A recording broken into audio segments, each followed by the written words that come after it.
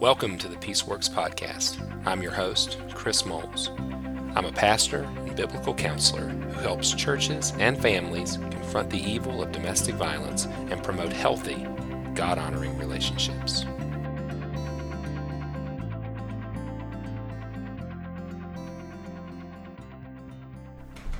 Welcome back to the Peaceworks Podcast, everyone. On this episode, we're going to be talking about the realities of separation abuse. But before we jump into that content today, I want to remind you about Peaceworks University. Every week I talk to you briefly about the benefits of Peaceworks University, and I think it's well worth it for you to consider making that your next step. If you enjoy the content that you're hearing here on the Peaceworks podcast, if you're benefiting from our conversations week after week, then Peaceworks University is your best next step. Peaceworks University is our online membership site for people helpers who want to apply gospel-centered solutions to the problem of domestic abuse. You can find out more about Peaceworks University at chrismoles.org. Now let's jump into today's conversation.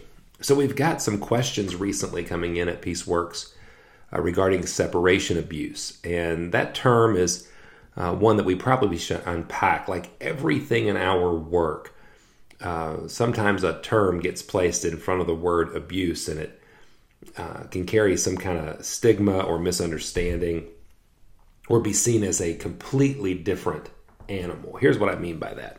We use terminology like psychological abuse or emotional abuse or mental abuse or physical abuse or sexual abuse, all as descriptors. And so anytime you hear a descriptor placed before the word abuse, don't consider it a separate, standalone entity. Consider it part of the larger construct of abuse. Abuse is really about the use of power to coerce or control another. In our world of domestic abuse or intimate partner abuse, it's the idea of using one's power, position, privilege to control, coerce, demean, or destroy one's partner. And so any precursor to that, descriptor of that, is really just an attempt to qualify the experience of the individual being abused, being harmed. And so the idea of physical abuse then would connote that power and control is taking the shape of physical force, whereas emotional abuse may be taking the form of guilt tripping or manipulation or intimidation and so on. So when we use the term separation abuse, what we're talking about is the use of power and control to coerce and control and demean and destroy after the couple has been separated. And this can take place in any number of scenarios or circumstances. So when we talk about separation, it could be just that. It could be a period of time in which the couple is separated for the sake of safety and security. It could be court-ordered. It could be determined by the victim. It could be established by ecclesiological, like church authority, which happens sometimes. And so it could be that. It could be post-divorce, which is among the more common, especially if there are children involved, as a separation or a divorce does not remove you from the presence of your abuser if you have children together, because as my friend often puts it in some of our classes, you remain business partners, for the length of the time necessary to raise children. And so the children will necessarily, rightfully so, keep you connected to that individual, which also raises the risks and the temptation to continue to practice power and control. So when we say separation abuse, that's what we're talking about. The use of power, control, coercion, demeaning, destruction during a period of separation, whether that is established as a temporary consequence or whether it's a long-term reality through the realities of divorce. And so how does that take place? Well, let's talk just some for helper purposes, for individuals who want to be a helper.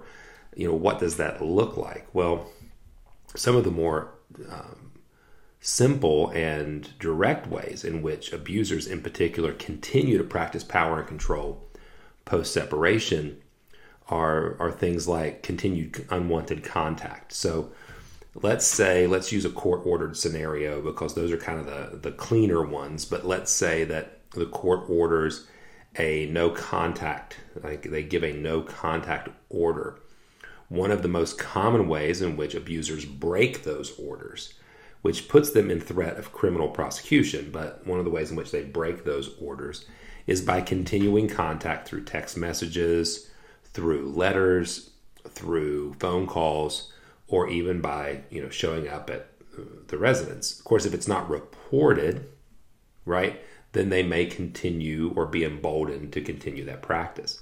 Now, this happens too in non-court ordered separation cases as well. Think about a well-meaning church who's attempting to help a victim escape, and they set up a safe place for her to go, and separation guidelines and consequences on the abuser, and yet he continues to send text messages or letters. And granted, most of this abuse is not in the form of overt threats. At this point, especially during a separation, it's much more common for that power and control and coercion to be in the form of kindness or niceness or the ooey gooey, sugary sweet type of approaches, the manipulation, attempting to convince one's partner that you've changed, that there's been a miracle, that you've seen the light, or to play on the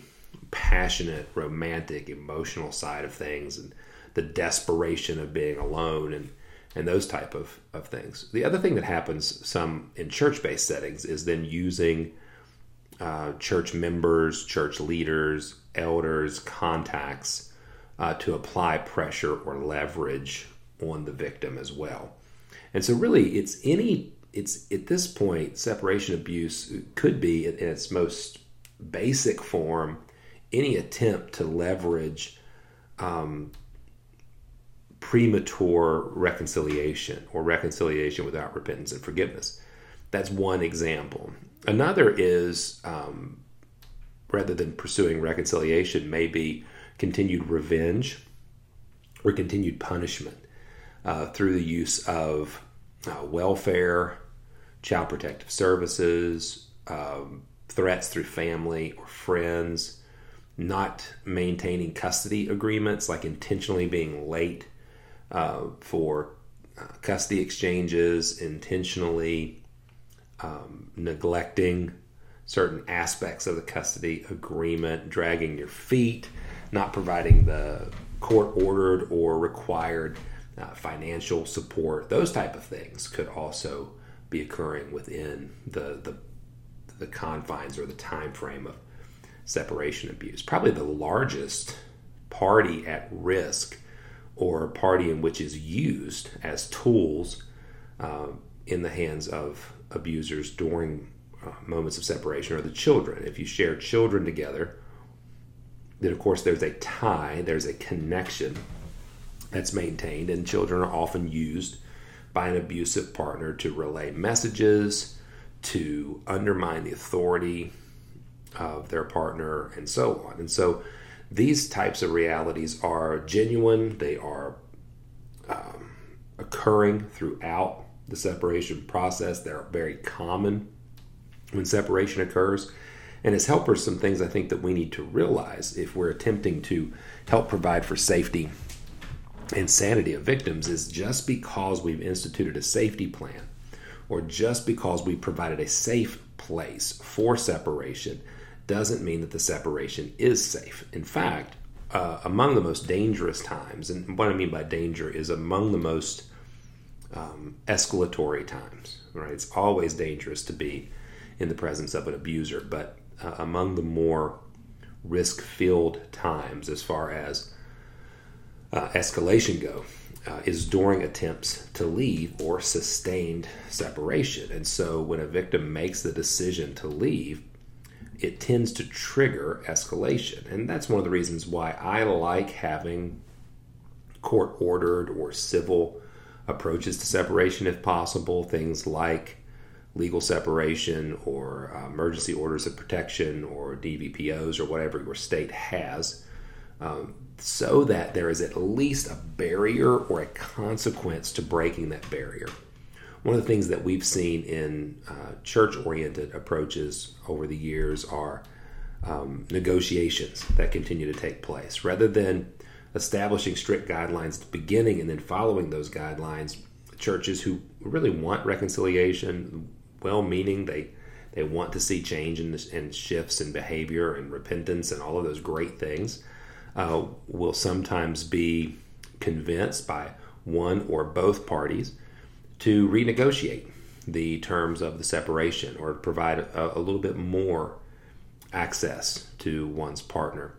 Now, of course, that's not limited to the church. It's not as if the church is the worst offender. I mean, when it comes to the idea of custody, visitation, separation abuse that uses the children, the courts are obviously the biggest issue here. I mean, the courts do a relatively poor job in this area. I don't mean to throw all courts under the bus, but let's face it, the reality is that domestic abusers tend to get shared custody or 50-50 custody. There tends to be continued abuse throughout the custody process, assuming there hasn't been a proper intervention that has helped the abuser recognize their problem, because most of the time child custody is handled more from the perspective of a divorce or equality, right, rather than the idea of one person using power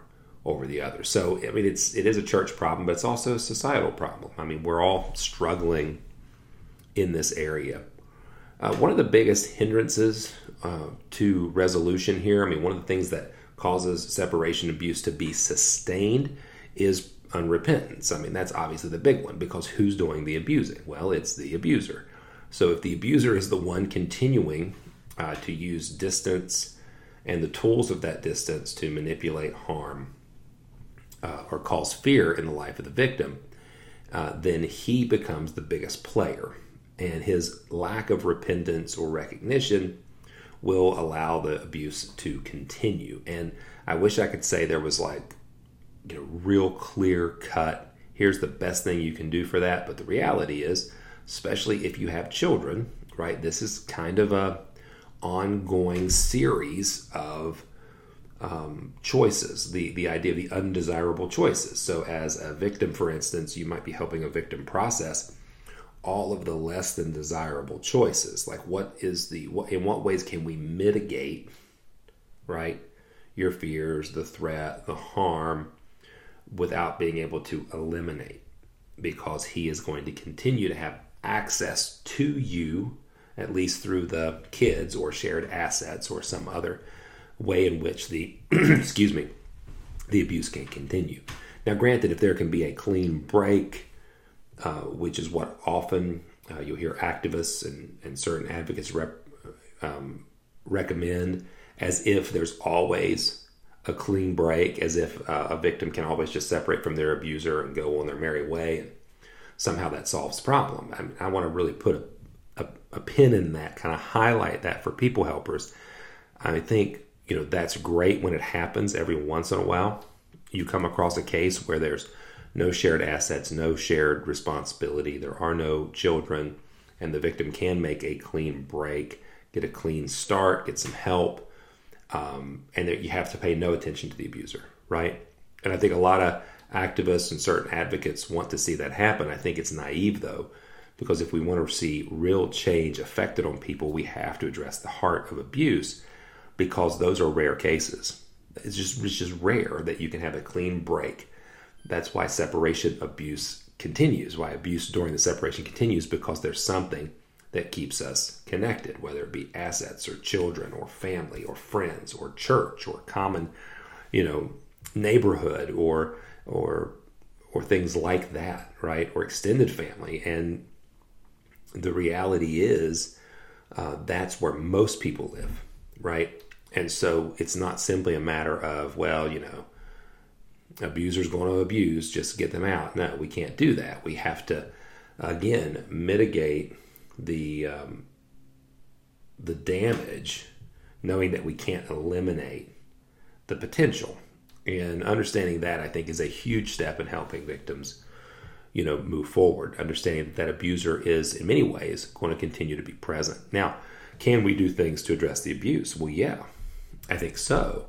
Our strategies, our policies, we can't, unless we are an elected official, an attorney, or a lawmaker, really see the changes that we think are necessary when it comes to the court system. So the courts are going to continue to really focus on things like 50-50. They're going to focus on shared custody. They're not going to, they often don't, I shouldn't say not, there are some courts, I guess, that do, but they often do not see domestic abuse as a threat to the children.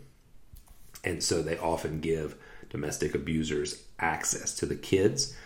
I don't think, and that may be true that the children are not direct targets of the abuse. However, they are victims of the abuse because they will often be tools in the hands of an abuser, or the abuser's heart will still be to target mom and to harm mom and even use the children to do so.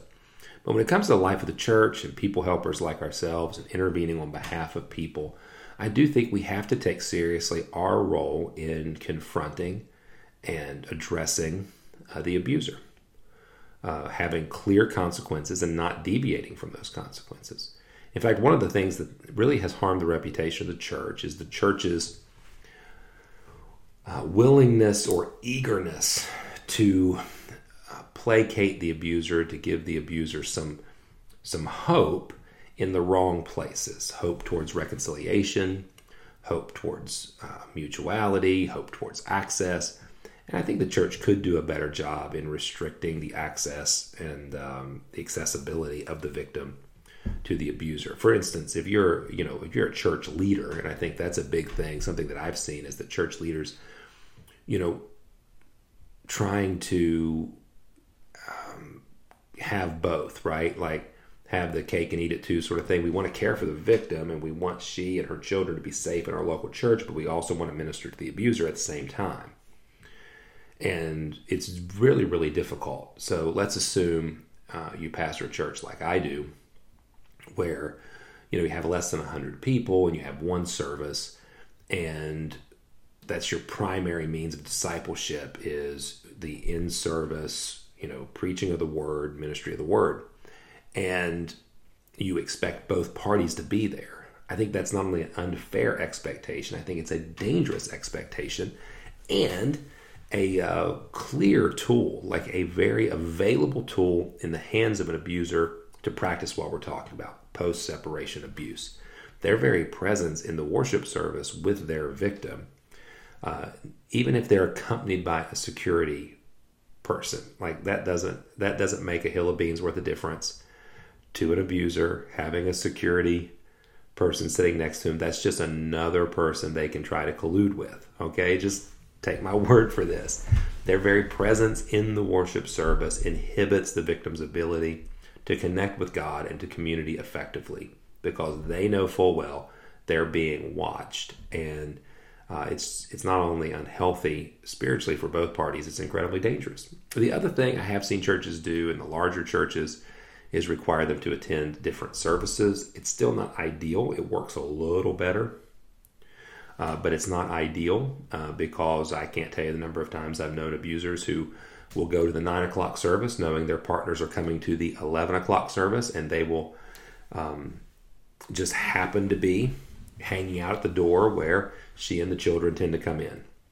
Or they will walk down the hallway. They happen to know that their children will be going down for their class time. And so there's more than just keeping them separate in the worship service. I recommend, if possible, partnering with another local church to diversify your discipleship, to really partner with individuals who can help you hold people accountable while at the same time caring for those.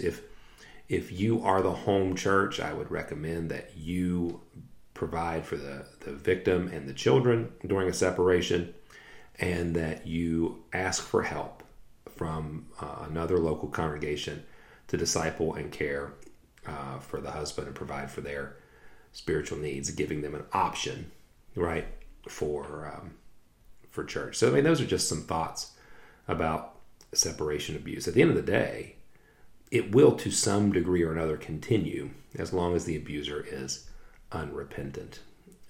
So just keep that in mind as you continue to help, that there is tons of care and love and support that you and I can provide for victims.